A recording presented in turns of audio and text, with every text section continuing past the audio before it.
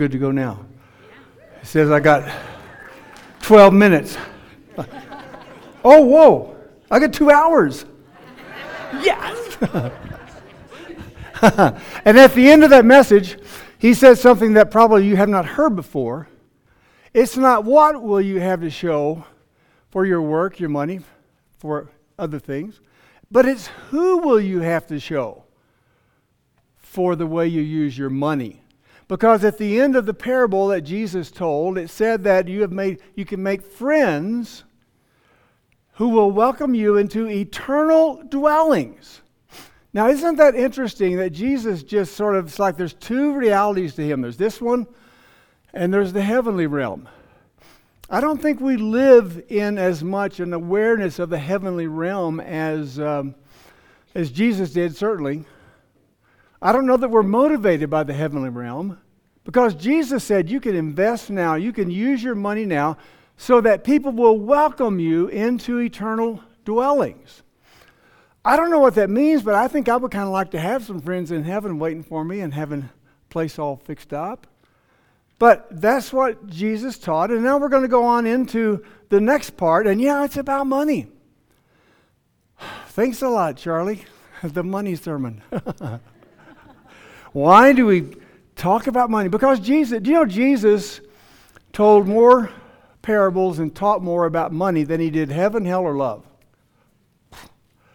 So it must be, why is it important? It's important to Jesus because his followers can get sidetracked, tripped up on how they regard and use money, maybe more than anything else in their lives. In fact, I believe that we'll discover that how you use your money is a game changer. It's a gateway. If you want to get the rest of your life in order, start with your money. Now that's unusual to hear that, isn't it? Usually we want to get everything else in order, then we'll get to that. But what if you got your money management biblically lined up?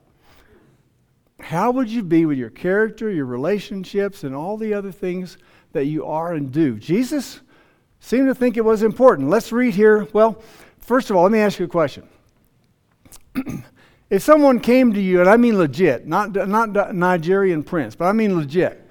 Someone came to you and they said, and you can check it out right here, authenticate it. There is a trust fund that we want to give to you of $10 million. But we want you to go through a 3-year probationary period. And during that 3-year probationary period, we will give you $50,000 a year. Depending on how you manage that money will factor into whether or not you will be able to receive the trust fund of $10 million. Now, like I said, you checked it out. It's all legit. It's not a scam. And so you get your first $50,000. Take you through the first year. So you do that every year. How would you manage your money? What do you think would be the important principles to manage your money by so that you'd be able to be qualified for the $10 million trust? What do you think?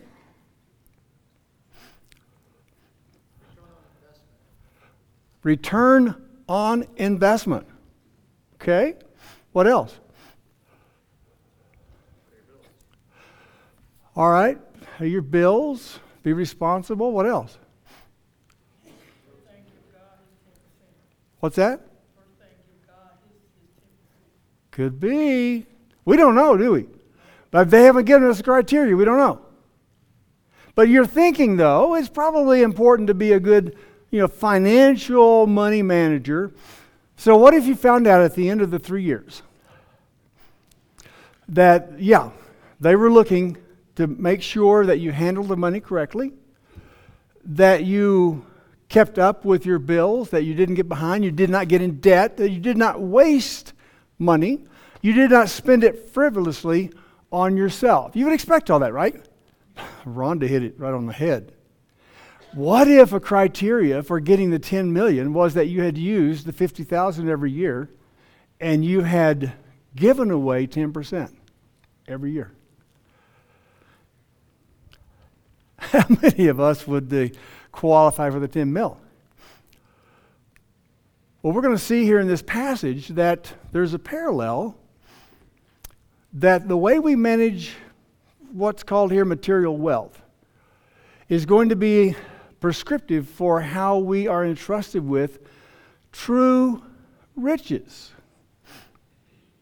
Most of us are like, wow, I'd just like to have me some basic riches. I'm not sure about the true riches yet. Well, it's what you do with what you've got that will determine what you get and who you get it from. So in verse 10, it says, oh, by the way, and this is after that parable, that Daniel talked about last week. After the parable, the money manager, remember, the owner said, you are shrewd. And I'm amazed at what you did. And he patted him on the back. Now, the Pharisees who were listening into this, they were like, are you kidding me? I'd kill him. I'd kill him. I mean, if you get your hands on Bernie Madoff, I mean, yeah, the guy, he squandered our money, let's kill him. But all the other people, the sinners and the common people were like, yes, Jesus told a parable about sticking it to the man. All right. Oh, well, he just gave us permission to use the finances of others we're entrusted with in ways that our owner might not approve of. Really? Well, let's go down into this next part and see what he meant. Whoever can be trusted with very little can also be trusted with much. Whoever is dishonest with very little will also be dishonest with much. If you've not been trustworthy in handling worldly wealth, who will trust you with true riches? If you have not been trustworthy with someone else's property, who will give you property of your own? Okay, so some operative words here are trustworthy. Now, what is trustworthy contrasted with in those verses?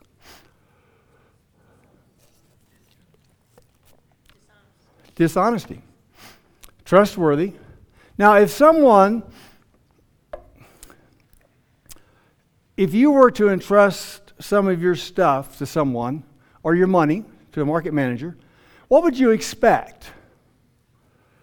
You would expect that person would utilize that of yours for your advantage and benefit, right? You would expect that. If that person were to use it dishonestly, selfishly, if you found out instead of investing the money you had given this person to invest, they went out and bought a big screen, how would you feel? You wouldn't pat him on the back and say, hey, you're shrewd, I like that. No, we're going to the police, and we're going to put a stop to that. We value trustworthiness. I mean, this works at the dollar store. I mean, if you can't be trustworthy when you're at an entry-level position, there's not much chance you're going to be promoted. There, Co-op, Alpine Bank, anywhere you work, you can't be promoted and entrusted with more until you've been faithful with the little. My dad, I was thinking this morning, got a leak in one of my toolboxes, and a set of pliers is starting to rust. And I thought about the unpardonable sin in the home I grew up in was if I left Dad's tools outside. You guys, where did they go to school for that? I mean, there are a lot of things I could get by with. But picking on my little brother, who really deserved it and told on me when he shouldn't have, and leaving Dad's tools out were two things that you just did not do. Because that was not being faithful or trustworthy, because my dad kept his tools in good shape and he valued his tools. Dad, can I borrow the car? Son, where's my hammer? Oh, what does that have to do with anything? Are you kidding me? Trustworthy and dishonest. Now, it says if you're trustworthy, you'll be given true riches. All right, who's going to be giving these true riches? If you're trustworthy with someone else's property, you'll be given your own. Who's going to be doing that? Who's the who in the passage? Who are you responsible to? Who are you accountable to for how you use the money you have, your worldly wealth? Well, Doug, I'm American. I'm not accountable to nobody. I mean, my wife gets on me every once in a while, but other than that, I just do what I want. Is there someone, is God interested in how you manage your worldly wealth? Does he notice? Does he take notice? Is that important? Well, apparently it is. Last week, Daniel told you about this is how God sees money. It's a tool. It's a test. How will you utilize what he's given you? Now, if the owner that entrusts you with something is someone who is trustworthy, someone who is trustable, respectable, someone who is diligent, someone who is generous, and that person tells you to utilize what they're entrusting you with according to his character and values, what do? Well, you don't utilize it dishonestly. You don't waste it.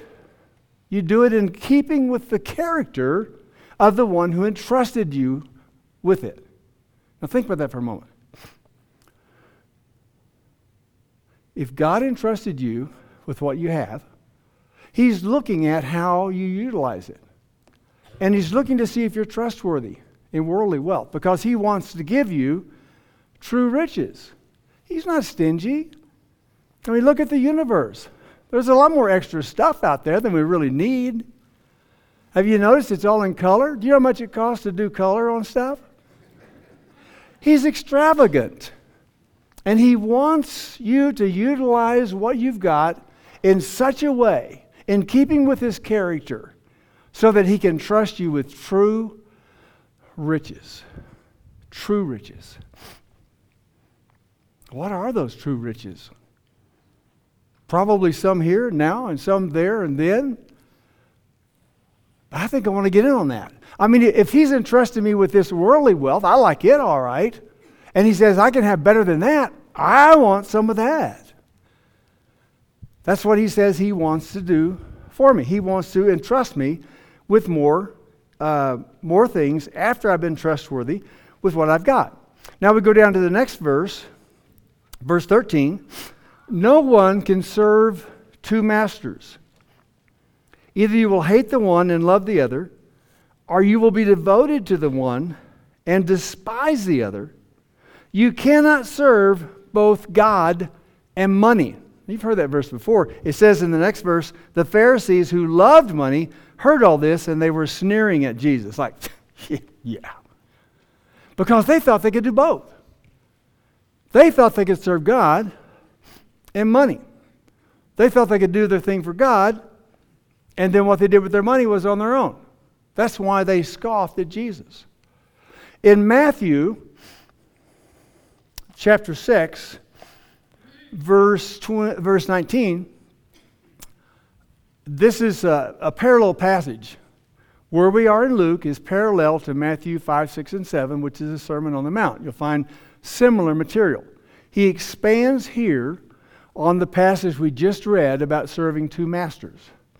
Here's what he says. Don't store up for yourselves treasures on earth where moth and vermin destroy and where thieves break in and steal. But store up for yourselves treasures in heaven where moth and vermin do not destroy, where thieves do not break in and steal. All right, there's two investments you can make. If you make your investments here just on earth, then it's all going to be taken away. It can be stolen.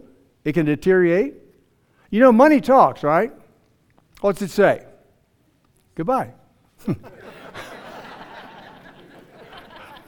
Goodbye. So there's two places you could invest. You can invest here. It's very shaky. Or you can invest in heaven. How on earth do you invest in heaven?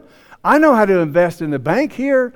I go down to Alpine Bank maybe, or maybe Bank of Colorado, or some other fine bank in our community, wherever you have your money. I know how to put my money in a bank or invest. How do you do that in heaven? How do you, your treasure? Now the next verse, for where your treasure is, there your heart will be also. I thought it was the opposite. I thought where your heart is where your treasure will go. But that's not what he says. He says, where you put your treasure, your heart will follow. Are you investing enough in the kingdom of God so that your heart follows, so he has your heart? Now we know from other passages that primarily Jesus teaches that the way that we utilize our money to invest in heaven is by giving it to people who need it.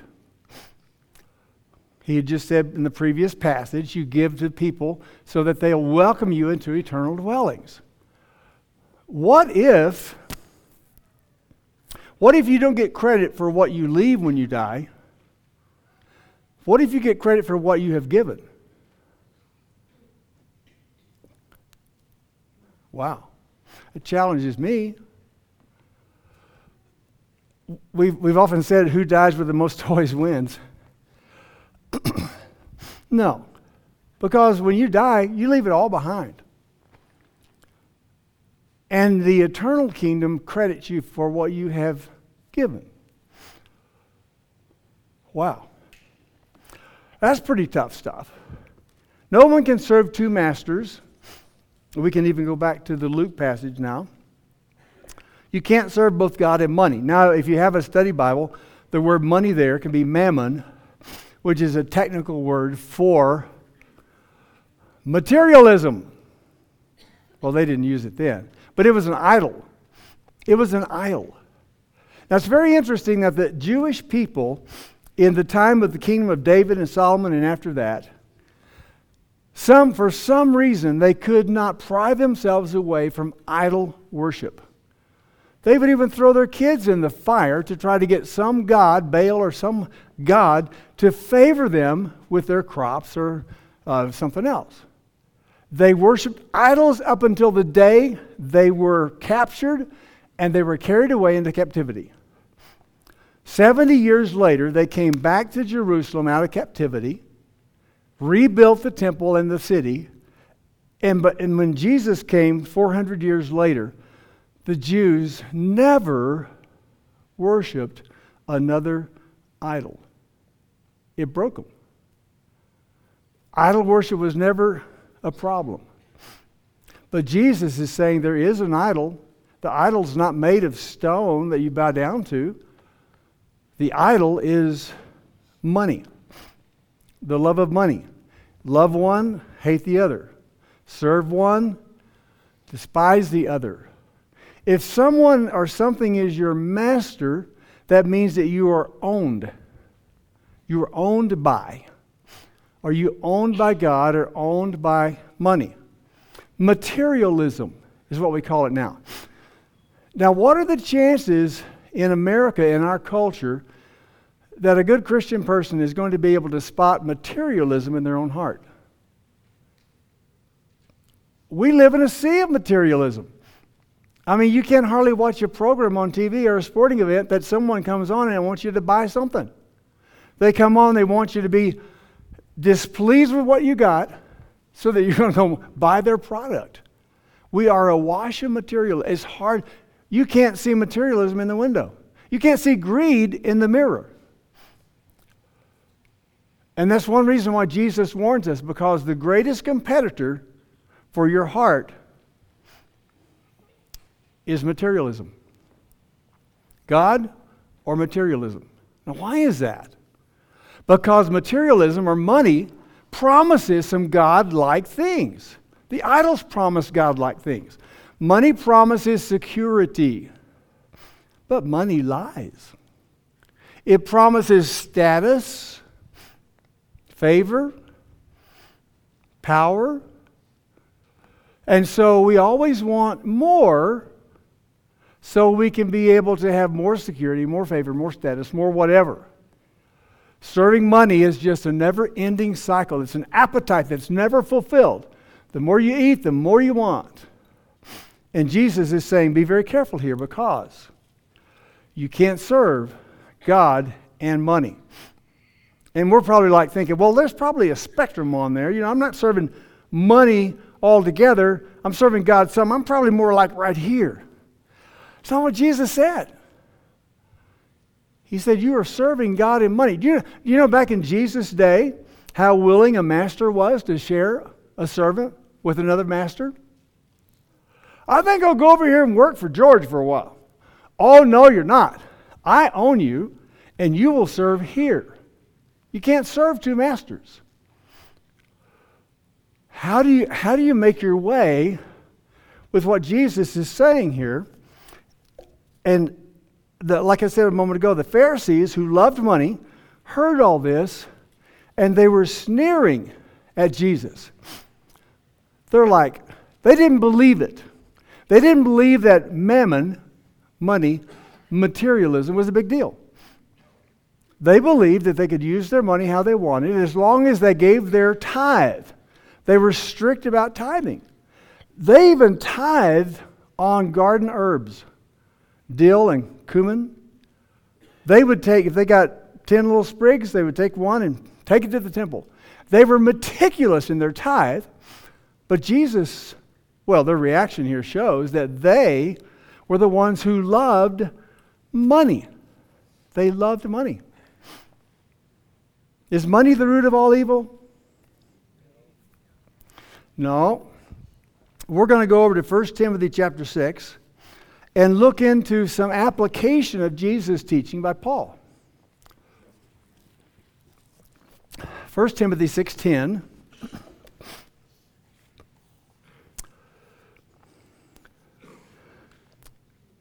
For the love of money.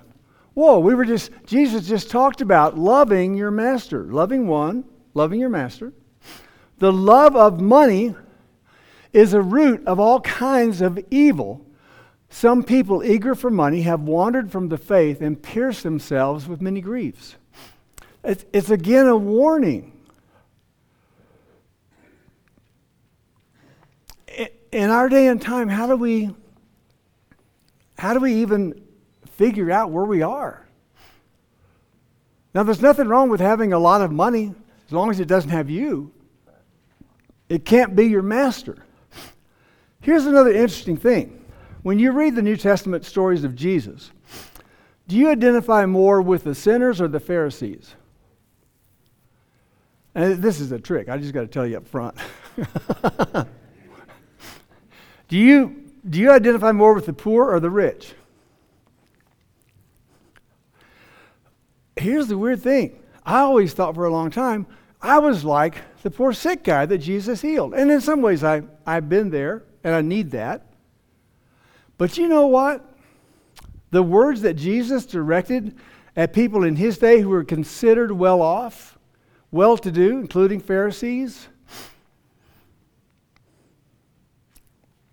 we're more like them than the poor sick people in the New Testament. And when he talks to people who have money, oftentimes we're like, well, that can't mean me. That must mean those guys that live up in Aspen. That can't be me because I'm not rich. What does it take to be rich in our day and time?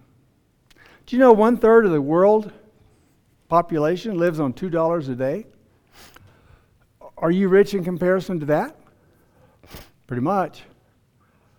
If you make $40,000 household income a year, you're in the top 5% of all wage earners in the world. Now, if you're in the top 5%, that's an A. I mean, you're ahead of most everybody else. We are rich. You're rich. Does it feel funny to say that? Because we're always comparing ourselves with people who have more. I want you to say this to yourself. I'm rich. How'd that feel? Look at somebody next to you and say, you're rich. There's two things you never talk about, right? Money and religion. And nobody wants to know, you don't want anybody to know what you make or anything about your financial affairs. We're very paranoid about, why is that? Because we want to be free. But we're the rich. And so if we are the rich, how did Jesus tell rich people to live? I mean, if you're rich already, you might as well be good at it. Have you known some rich people who weren't very good at it? I mean, they went around like a snob. They were very arrogant, mistreated people of lower financial status. Have you known people like that? Well, you don't want to be rich like that. You want to be rich the way God describes a person is to be rich. Now look down into 1 Timothy 6:17. Command those who are rich in this present world. Have you ever tried to tell a rich person what to do? I mean, think about it for a moment. Rich people don't take kindly to that, do they? You can't park here. What do you mean I can't park here? Well, whoa, wait a second. We're the rich. I almost forgot there for a second. Command the rich people. All right, now Paul's writing this to Timothy. Timothy is already identified as kind of a timid guy. He's trying to bring him up in the pastorate so he's going to be able to take care of the people and lead them and teach them. And he's telling Timothy, go up there, command the rich people. All right, today I want all of you who are rich, all of you with household incomes over $40,000 a year, you rich? Yeah, you rich people, I'm going to command you. Get ready because I'm going to tell you what to do. You're going to love this part. Not to be arrogant. Oh, that's going to really work, isn't it? That's going to really work. I mean, if somebody's arrogant, they've already defined themselves as not willing to listen to whatever criticism you have to say to them. Okay, all you rich people in this room, don't be arrogant. Don't be so that people can't tell you what to do. So that God can't tell you what to do. And nor to put your hope in wealth that is so uncertain, but to put your hope in God, who richly provides us with everything for our enjoyment. That sentence just gets me. Most of us think God would really like to have us poor. If he had his druthers about it, he would just grind us into the dirt. He would just want us not to have anything. But God is lavish, extravagant, and provides everything for our enjoyment, for our pleasure. There's nothing wrong with that. As long as you are utilizing your worldly wealth in a trustworthy manner. And if God is the one you are accountable to, which he is, whether you're here or not, a trustworthy manner means we be generous like he is generous. When people think of you, do they think of generous? Do they think of you as a generous person?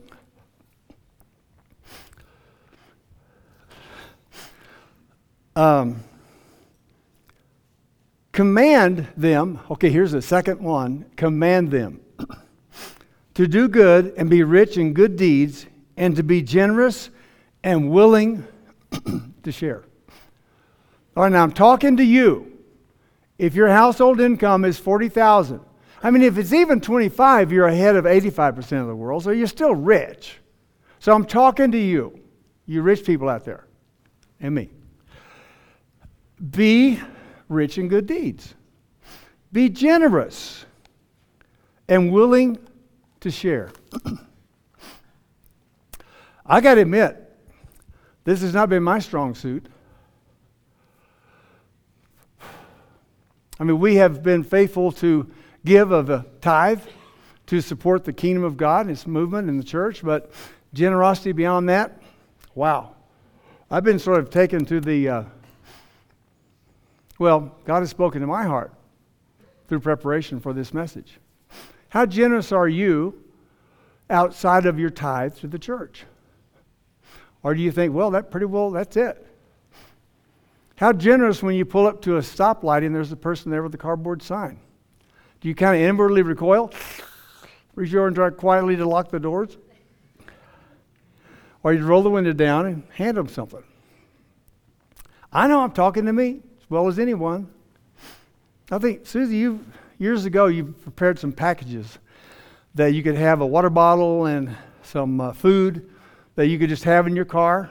And when you came up to someone, you could hand it to them. That's a great idea. I want to get back to that. But there's so much beyond that of being generous, of a generous spirit. In this way, they will lay up treasure for themselves as a firm foundation for the coming age, so that they may take hold of the life that is truly life. He's talking to rich people here who think they've got it made. And he's saying, guys, you're not even there yet. Utilize your worldly wealth in such a way that's consistent with the wealth giver, being generous, being trustworthy, being responsible, so that you lay a foundation for the next life, and so that you get into the really good life, the true life, here, the true riches, here. Now think for a moment. I want you just to think and pray in your own heart, in your thoughts. God, what are true riches?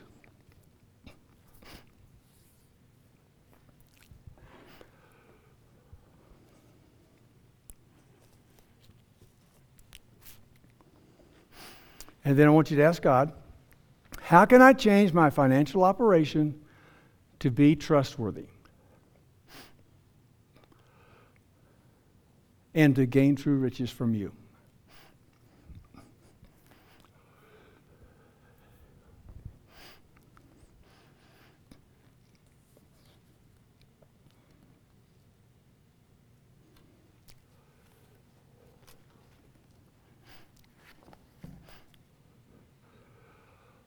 So let's go back to Luke.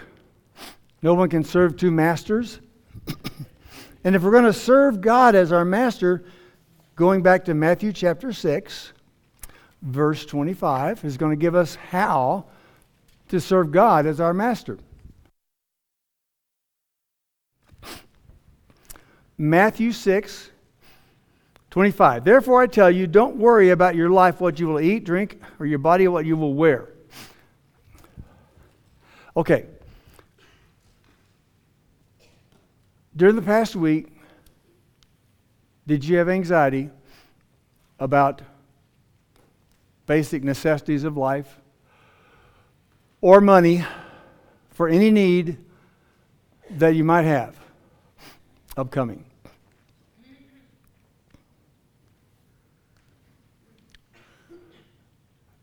Jesus says, don't worry. He says, don't worry about the basic necessities, let alone college or what may be out there beyond basic necessities. Isn't life more than that? Go to the next passage, next verse. Look at the birds of the air. They don't sow or reap or store away in barns, yet your heavenly Father feeds them. Your heavenly Father. Your heavenly Father feeds the birds. Are you not much more valuable than they? I love this verse. Do you ever watch the birds? They come to feeders in our backyard. You're not going to watch them. God loves those birds, but He loves me. I'm more valuable. Go to the next part. Can any one of you, by worrying, add a single hour to your life? Okay, worry is the opposite of trust.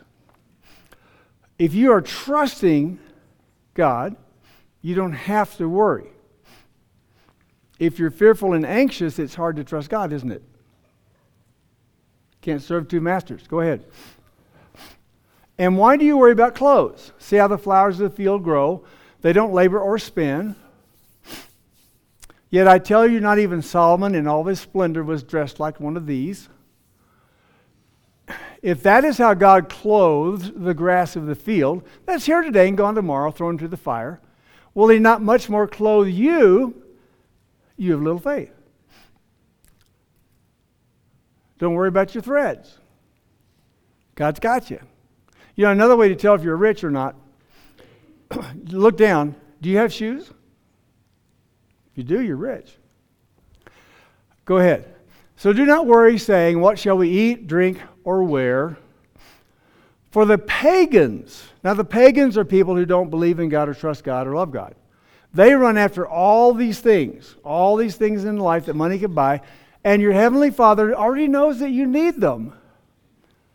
But seek first His kingdom and His righteousness, and all these things will be given to you as well. It's a matter of priority, isn't it? If you seek the second place things first, you don't get either one. If you seek God first, you get it all. Seek God first, His kingdom and righteousness, and all these things will be added to you. Now, if you are as trustworthy as a bird or a blade of grass, if you got just a solid, secure trust that God's got you, that He's going to take care of you, like Melissa when she had surgery this week. I've never seen someone move toward having surgery or come out of it with more peace and more security and strength. We're proud of you, Melissa, and we're so glad it turned out well. If you are solid and secure in your faith and trust for God, then you are able to move in this world in a way that is full of peace and joy and love and generosity. If you know He's got you and you've got what you need, then you can give to others what they need, right? If you're not sure you're going to have enough for yourself, you're not likely to give to anybody else, right? So it's just not a matter of loving God. A lot of people say they love God, but they don't really trust Him. Oh, God, I love you, but I don't really trust you. If I give 10% to the church, if I give to others, needy people, to other causes, I'm not sure I can trust that you will take care of me and my needs. You can't be trustworthy unless you trust God. But if you trust God, you can be trustworthy with your worldly wealth. He'll take care of you. You'll be secure. I remember vividly, we first moved to Colorado in 1976 from New Mexico. And Rebecca was 8 months pregnant with Daniel. And we moved up here to help with Mid-Valley Baptist Church. And I was going to be associate pastor.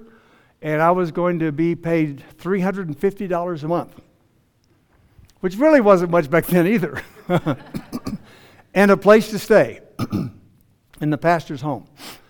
As it turned out, the apartment wasn't finished, and so Rebecca and I, then Daniel was born, we had a bedroom, one bedroom in this house. And so things weren't turning out really well. We drove up here in a U-Haul truck that didn't have the Easy Glide springs. And believe me, Rebecca felt every bump between here and New Mexico. We pulled a 64 Ford with the drivetrain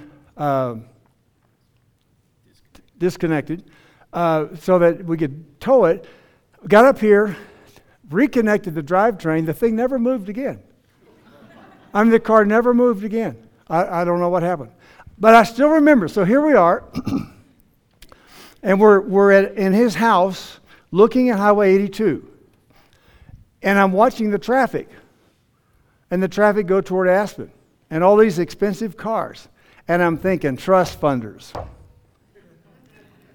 Because I had a part-time job working with a moving company, and we moved in a lot of people in and out of Aspen area. And so I knew how they lived, and I'm thinking, trust funders. And I can tell you as clear as a bell, I remember this 40 years later, I heard in my heart, Doug, you're on an unlimited expense account. It shocked me. I don't come up with that kind of stuff, do you? And I heard that when we had nothing and no means of gaining anything. But over the years, I can look back and tell you that we have truly had an unlimited expense account. Whatever we needed was provided. I can tell you God is trustworthy. It's hard to trust God when your baby doesn't have milk, but He's trustworthy. It's hard to trust God when you get a medical diagnosis that's difficult, but He's trustworthy. It's hard to trust God when you get paid and you look at your bills and they're more than your paycheck, but God is trustworthy. Ron, did you hear that? God is trustworthy. You can trust Him. And if you can trust Him, you can be trustworthy with what He's given you for other people. To the measure that you love and trust God, you will be trustworthy in the way that He would have you utilize your worldly possessions and time and energy. If you have a difficulty trusting Him, it's going to be difficult to be trustworthy. So we go on in the next verse in Luke 17. The Pharisees sneering at Jesus, they thought they could do both. He said, "You're the ones who justify yourselves in the eyes of others. God knows your hearts. What people value highly is detestable in God's sight." You see, the Pharisees depended on their accumulation of wealth to make them secure and worthy of respect in the eyes of others. And they could justify their lack of generosity by saying this, that, or the other. They could justify it. I think probably all of us rich people in this room today could justify our lack of generosity. We can justify it. If I were explaining to you, you'd say, well, I understand why you don't give more away. But it says here, oh no, God knows the heart. What people value highly to be seen well in the eyes of people, if that's where your approval comes from, it's detestable to God. Go ahead, justify yourself to people. God knows your heart. And He's the one who is entrusting you with all you've got, who will be judging whether or not you can have more by the way you use what you've got. The law and the prophets, now we get to the hard part. The law and the prophets were proclaimed until John. Since that time, the good news of the kingdom of God is being preached. Down to that part, I'm good. I understand all that. And everyone is forcing their way into it. What on earth does that mean? How do you force your way into the kingdom? It's easier for heaven and earth to disappear for the least stroke of a pen to drop out of the law. Now he's talking to Pharisees and sinners. The Pharisees are meticulous in their law keeping, at least from what you can judge from the outside. Jesus said there's not a law that's going to pass away if you're depending on law compliance for your approval before God and men. There's nothing about the law that's going to bend. And if you don't keep every point, every little pen stroke, you don't have it made. It's not going to happen. And then he goes on, just puts the nail in the coffin. Anyone who divorces his wife and marries another woman commits adultery. And the man who marries a divorced woman commits adultery. The Pharisees were experts at having a better upgrading to a new model. Some of the rabbis said, you can divorce your wife, and it's okay with God, if she doesn't please you in the way that she cooks the meal. Wow. I mean, they had taken this point and they had made it a laughing stock. They would divorce for no reason. And the Pharisees were some of the ones who probably had 2 or 3 divorces in their resume by this time. And Jesus said, if you divorce and marry another, you commit adultery. Whoa, wait, adultery is one of the big 10. Whoa, oh no. And the disciples in Matthew, when Jesus told them this about adultery and marrying and divorcing, marrying somebody else, committing adultery, they said, well, why would anybody get married? Now think about that for a minute. If you can't divorce and marry somebody else, they say, well, why would you get married in the first place? Wait a second. I don't think you're getting it here. God's intention was, and He described it in the law, was that you would be faithful to one woman, one man, for your lifetime. And you would not commit adultery. And that would be in line with his character, and you'd be blessed. He would empower you. And so, how about giving your attention to being happy with the one you're with? How about giving your attention to him being the kind of person who can have a good marriage? Rather than trying to conform your mate into being someone who can have a good marriage. Which doesn't work very well, does it? So Jesus is saying here, God ordained marriage. He intended it for a lifetime. Do what it takes to get yourself into a condition and position where you can be a person in a good marriage. You can be the kind of person you need to be. If you live by the law, you'll have a better life. Believe me, if you don't kill people and steal their stuff, you're going to have a better life. And you're going to be better at life. There's nothing to take away from the law, but those who try to get God's favor by keeping the law and observing it and showing others that they do, well, there's no slack. There is no wiggle room. One slip, and you're in hellfire. Fortunately, Jesus was teaching all of this in light of the cross and resurrection, that he knew grace would come. And those who did not depend on compliance to the law, but rather on the grace that he would give by his death and resurrection. That's where God's approval is, by faith in Jesus. You see, the law's still in force. And yeah, you can be forgiven, but there's consequences when you mess up. If you kill somebody or steal their stuff, God will forgive you. But man, you're going to have a price to pay. Grace covers us and forgives us and gives us a sense of cleanliness. But the law is still in effect. So we want to keep the law not for approval. We keep the law from being approved. It's a whole different motivation. You see the difference? We don't live by the law in order to gain God's approval.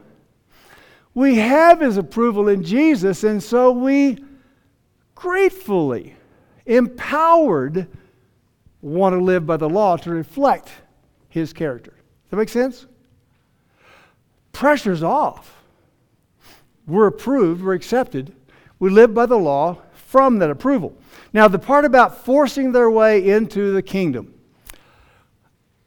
You go through the Bible and you try to find, is there somebody that came running into, bounced into Jesus like a linebacker and said, give me that kingdom? Well, the Pharisees resisted it and opposed it. There's the one guy that I've never seen this before until I was studying for this message. And it's just a page over in Luke chapter 19. I'm going to tell you this story, an incident of a guy who forced his way into the kingdom. And guess how he did it? Money. You're not going to believe this.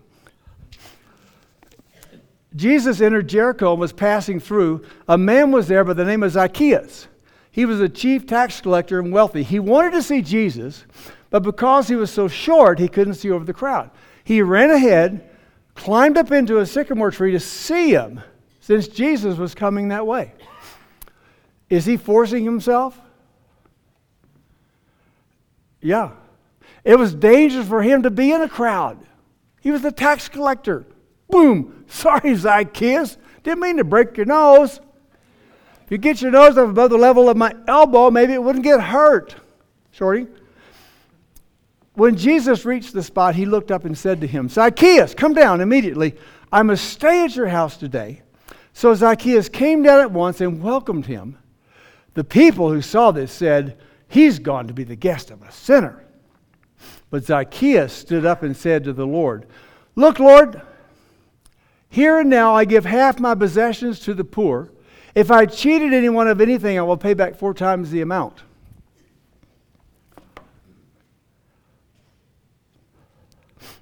Let me ask you, if you knew that today, before you left the building, it would be required that you would give 10% of your monthly income into the offering box, that God demanded it and required it, what rises up within you to oppose that? Because people leave churches over the pastor mentioning money. Whoa, wait a second. What is that?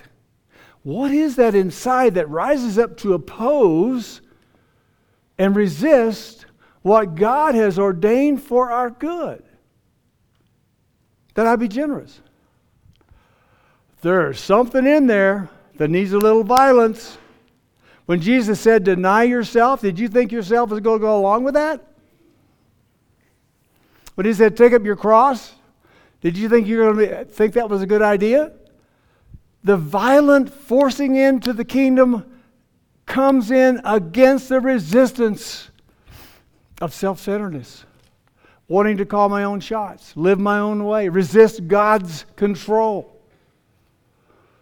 It takes violence against that part of myself for me to surrender and receive Jesus and receive all that He has for me. What I said a moment ago about if you knew you had to give 10% before you could leave the building, what inside of you rises up to resist that, to oppose that, to squeeze against that? I'd encourage you to look at that. You don't want that to be a part of who you are. If you want to gain and move into those true riches and be trustworthy with what you have, what God has given you, you need to oppose that part of you that resists the generosity that God has given us, the instructions and the Spirit for. Zacchaeus forced his way into the kingdom. He had been accumulating money, shekel by shekel, had it hidden away, protected, and he said, I'm giving half away. What do you think it took for him to do that? Wow. Deny himself, take up his cross, and follow Jesus. And Jesus said, today salvation has come to this house. So today, ask God, again, if you didn't get an answer, what are true riches? And how do I need to change my financial operation to be qualified for true riches? Ask Him, God, what is that part of me that resists you when you ask something of me? God, I don't want that to be there. I want to be pure-hearted before you. I want to be able to surrender to you without reservation because you have said in you is life abundant. In just a moment, we'll be worshiping, and the communion trays are here and on the side. Jesus sealed His offer of grace, forgiveness, and approval by God with His own blood that is represented by the cup, with His body that's represented by the broken bread. As you come and partake here, I pray you'll be overwhelmed with gratitude for the generosity He has shown to us and the gift He has given us, the sacrifice He has made, so that we too may be people of generosity. Let me pray. Lord God, open our hearts to see ourselves. Open our hearts to see you, to see that you are trustable. And that we can not only love you, we can trust you. And in trusting you, we are free of having to protect and secure our own future and our own stuff. And we can live life in a generous way and attract people into your kingdom. In Christ's name we pray. Amen. Let's stand together.